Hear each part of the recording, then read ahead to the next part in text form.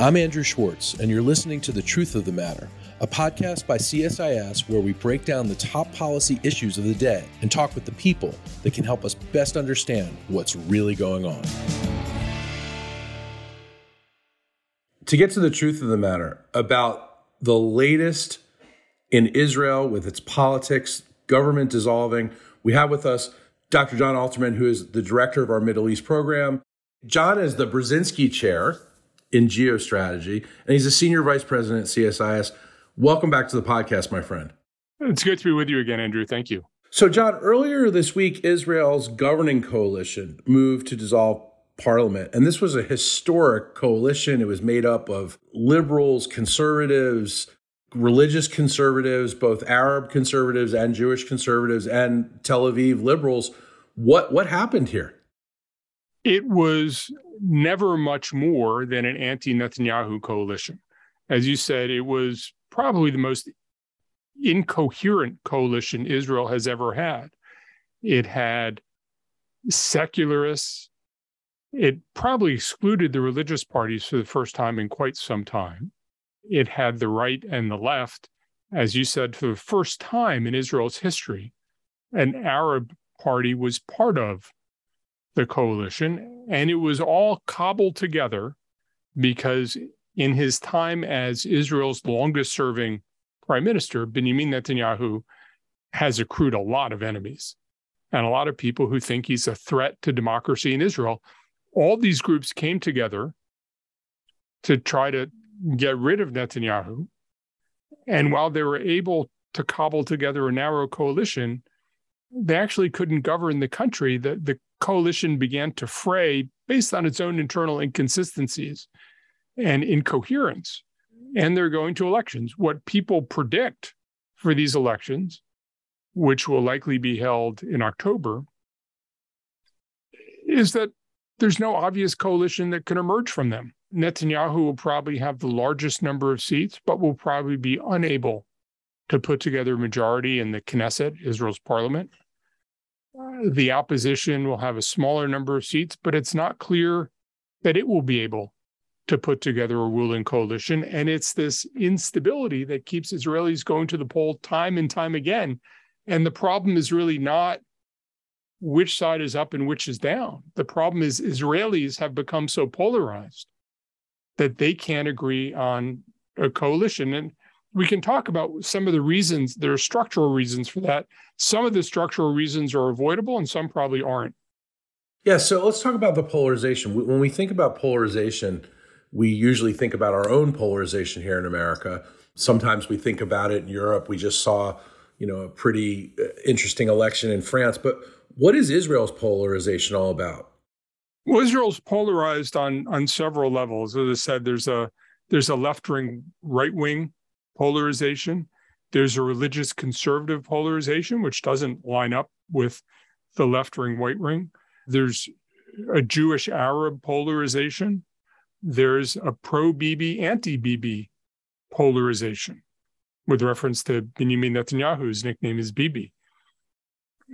All these things, you could argue that this creates opportunities to have adaptive coalitions where people can come together and you can rally people around and you can bring some from here and some from there, and it would create more durable coalitions. One of the real challenges that Israel has is that it's become a sort of taboo in Israel to include Arab parties in the ruling coalition.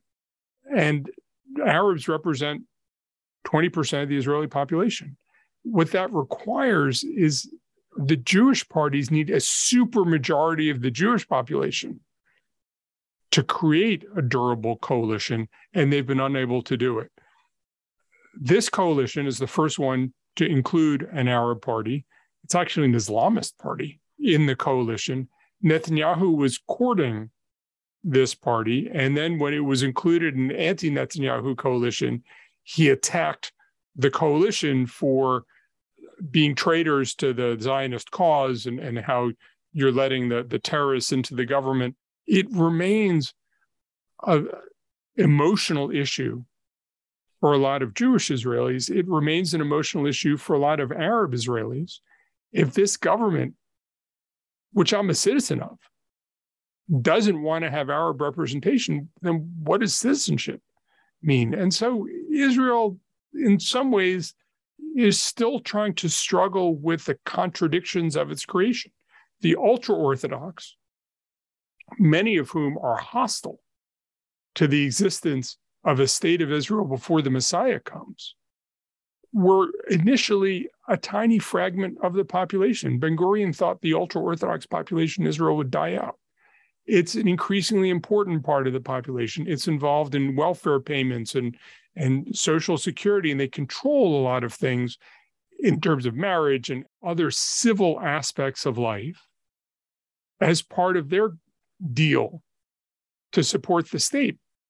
But I think between an Arab population that doesn't totally fit into the Zionist mold, a Jewish population, which in some cases is actually anti-Zionist and certainly doesn't fit into the mold, you have a sense that Tel Aviv society is totally different from Jerusalem society, is totally different from the West Bank. You have settlers, some of whom think need to have all the rights of Israeli citizens. Some Israelis think the settlers are undermining the state.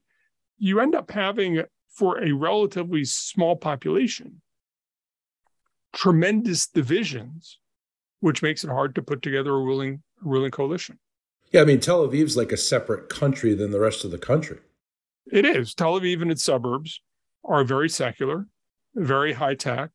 There's a vibrant economy. Integrated Arab and Jew.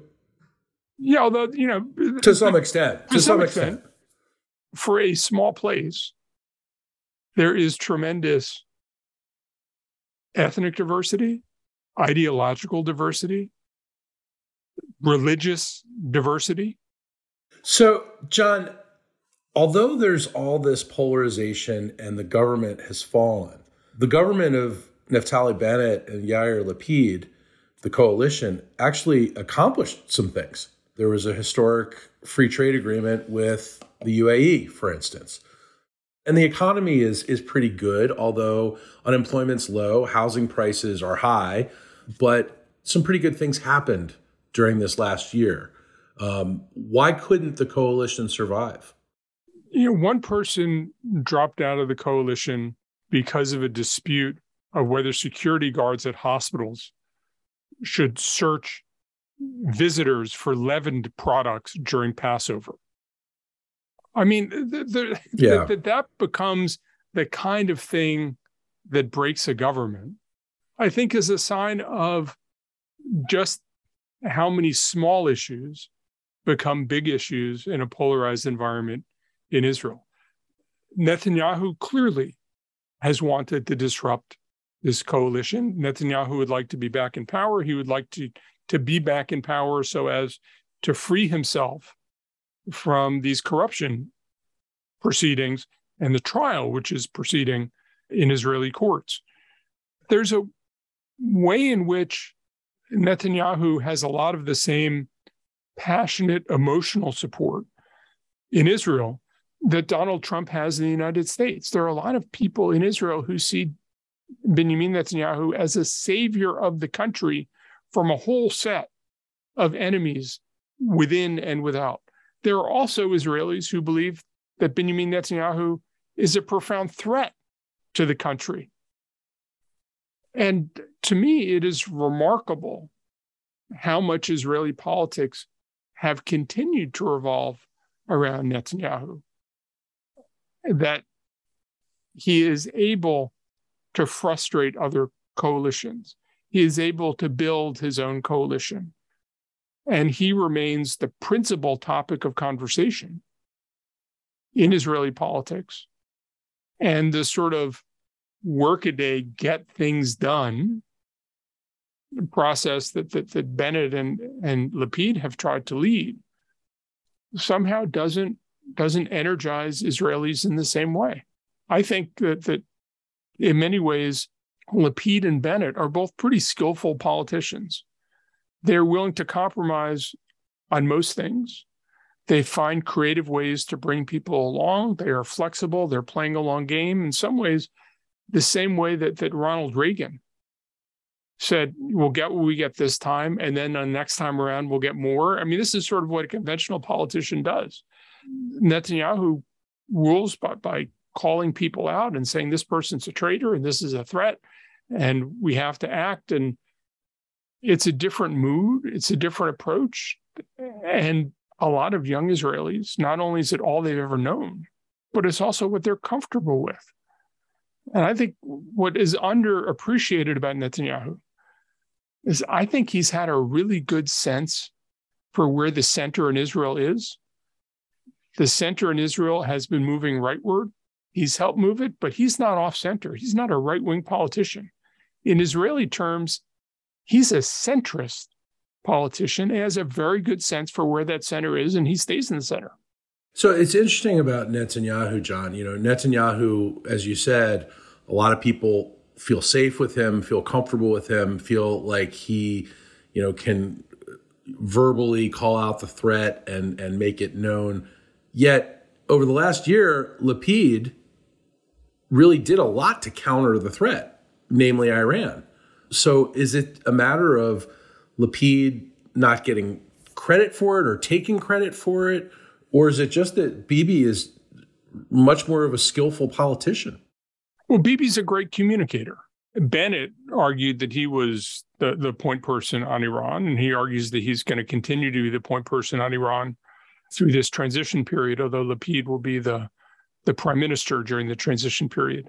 But Bennett is more of a retail politician. And there's a way in which Netanyahu is a brilliant wholesale politician. He understands how to speak to millions of people.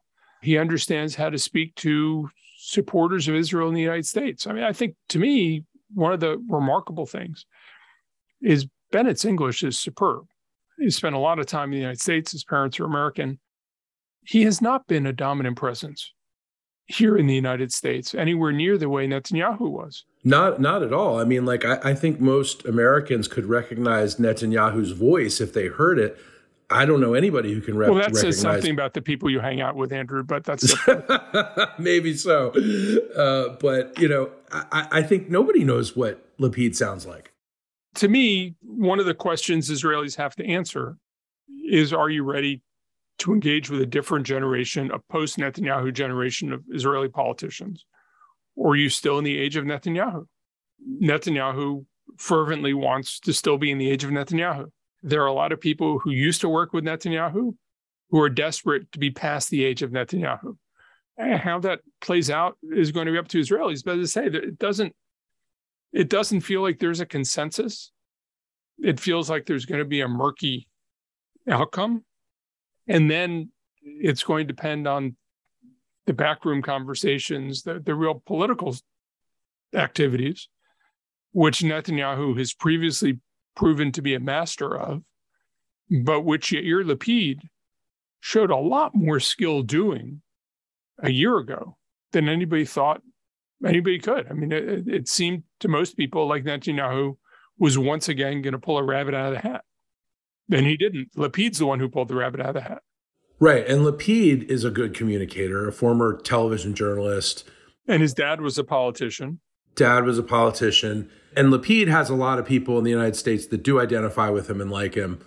If Lapid had been prime minister and not Bennett, do you think that the government would have fallen just the same? Well, the way Lapid got the right-wing parties on board with his coalition was he let Bennett be the prime minister first. There's supposed to be a rotation. Right. I thought that was an interesting show of his political skill, that he was able to get Bennett to trust him enough to create this coalition which crossed all the ideological spectrum in Israel. I'm not sure if Lapid would be able to get enough seats in the Knesset that he wouldn't have to make a similar concession to bring right-wing parties on board. But he might. I think that the current polling suggests that an anti-Netanyahu coalition will fall significantly short of being able to put a government together. And again, one of the big challenges here is the Arab vote. And if Arabs come out and vote in force for Arab parties? Will they be an essential part of a future Israeli coalition? And what will that mean for Israeli politics?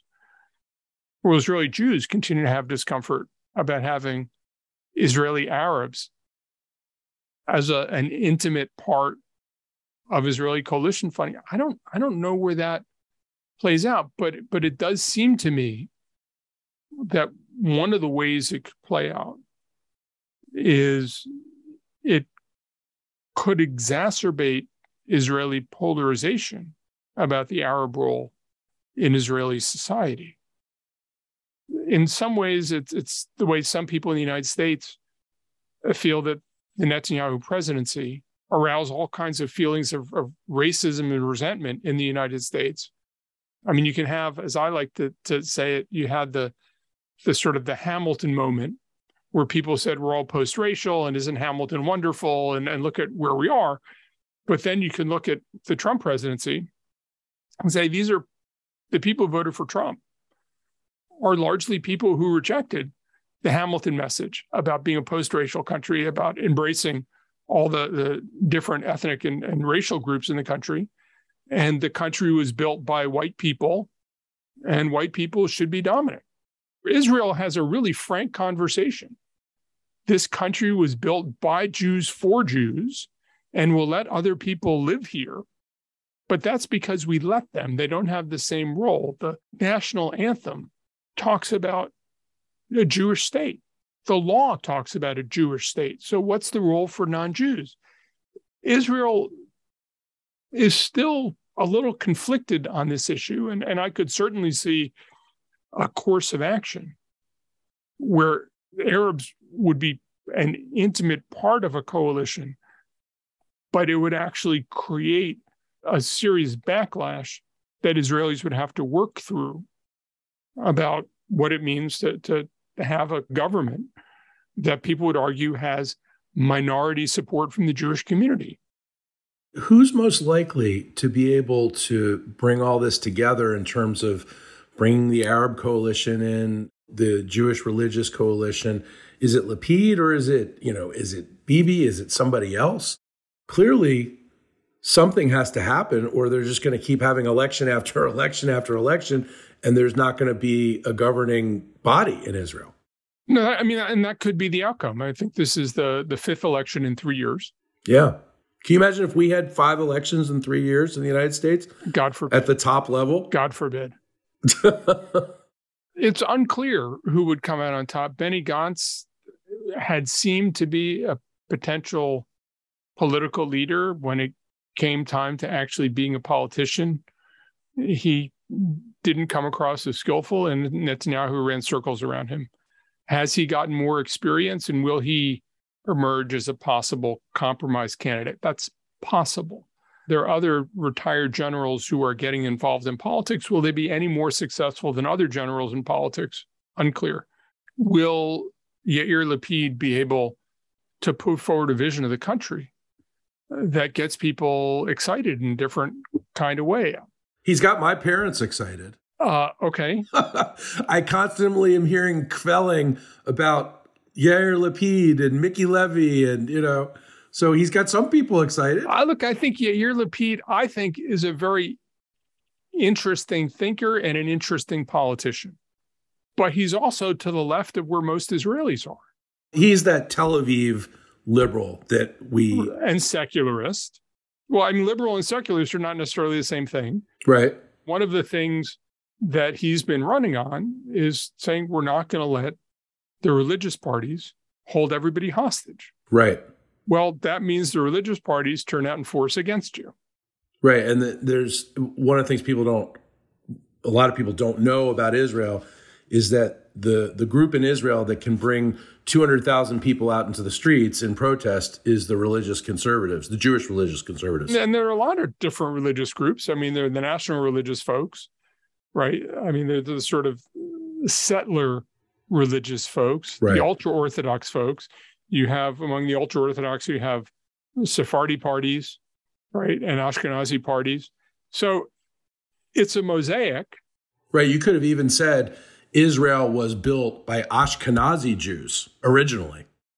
Right, and there's hostility both from the Sephardic community and also hostility from Russian immigrants who feel that the Ashkenazim who had been in Israel for a long time didn't respect them.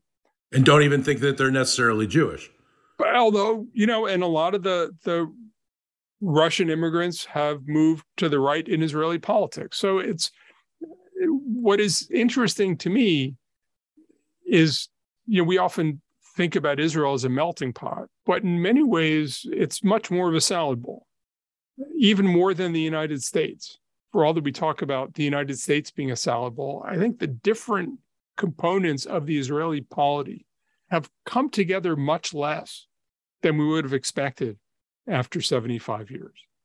And there's real division and real animosity. And as I said, for a relatively small country, the diversity in Israel is profound. And I think there's a part of Israel that's really tolerant. There are large parts of Israel that are very intolerant. And how do you put that together into a government that has real decisions to make about gas in the Mediterranean, about whether transportation is going to be open on the Sabbath, about issues like, does the government have a role deciding if hospital security guards search people for leavened products during Passover? I mean, it feels like there's so much for them to work through, and they start from different premises, made more difficult by the fact that Israel doesn't have a constitution. It has a basic law. So there's a way in which there's less of a common understanding of what the state is supposed to be. I mean, does the state have to be the state of the Jewish people? And what does it mean if it's the state of the Jewish people? What's the role of Jewish law and who gets to interpret it in terms of how the state works? And Israelis are still debating this in a profound way. It makes our originalism discussions in the United States seem sort of quaint.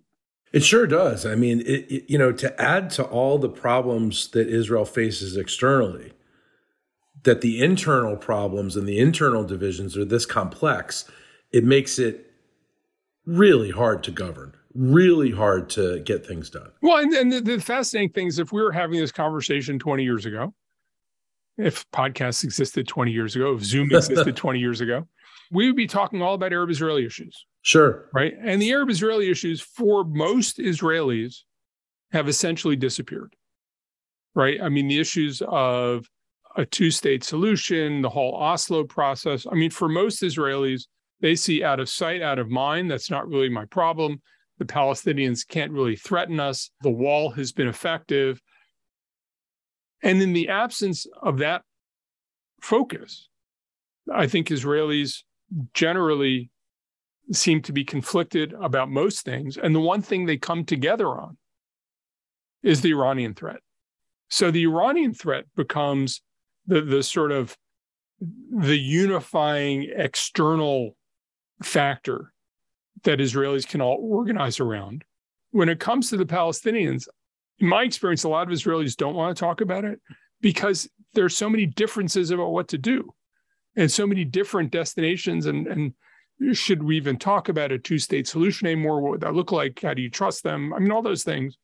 So there's a sort of out of sight, out of mind on the Palestinian-Israeli issues.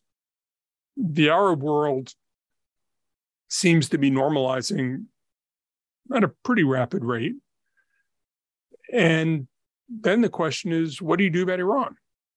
And I think there's actually a fair amount of consensus on Israel that Iran is the principal external threat. What Israel does, how you get the United States to do the right things, that's a problem. But it leaves Israelis to fight with each other about how they run the country. It's a fascinating set of circumstances. One thing we haven't talked about yet is President Biden's going to the Middle East. And, with what's going on in Israel, how Biden's long been a staunch supporter of Israel. He's long been a friend of prime ministers. He's gotten along with them. He's been to Israel a bunch of times. What do you think Biden's trip is going to consist of, and how does Israeli politics play into it? I don't think Israeli politics will play into it very much. I think you're going to see Israeli politicians generally try to align themselves with Biden. I don't think you're going to see Israeli politicians trying to embarrass Biden, which is a feature that sometimes came to the fore when American presidents visited and Netanyahu was prime minister. They're certainly going to talk about Iran. They're going to talk about Israel's normalization in the region. They're going to talk about deepening the partnership, all kinds of threats. They'll talk about the way Israel can play a more constructive role in regional security, particularly with missile defense. I think it's going to be a less minefield-filled trip than it often is for American presidents to go, because I think that Bennett and Lapid both want this to be pretty smooth. And I think they'll both be trying to associate themselves with Biden instead of cornering Biden. What Netanyahu does as an opposition politician who will be in campaign mode is less clear to me. But I think this is going to be the relatively easier part of the trip, and the choreography for a Saudi leg is going to be much more difficult. Yeah, well, let's talk about the Saudis for a second. So Israel has this historic free trade agreement with the UAE. It's normalized relations throughout the Gulf, still working on its relationship with Saudi Arabia. Where does that stand? Under the table, lots of exchanges, commercial deals, some sort of security cooperation I've heard, certainly understandings and a lot of back and forth. In plain sight, the feeling is we're not there yet. There has to be some deal on justice for the Palestinians. You don't have an Israeli government that can give things to the Saudis in return for normalization. I mean, the Saudis would see normalization is a big gift to the Israelis. What are we going to get for it? And with the Israeli government in disarray, they're not in a position to give anything. King Salman also sees justice for the Palestinians not as a diplomatic issue, not as a political issue. I think he sees it as a moral issue. And as long as he's king, I think he's going to be very resistant to crossing that line. But there'll be a lot of accommodations along the way, sort of technical things. People are talking about overflight for Israeli planes flying over Saudi Arabia. People are talking about security in the Gulf of Eilat, Gulf of Aqaba, which would allow Saudi Arabia to reassert control over two islands in the Gulf that Egypt had controlled, Tiran and Senefir.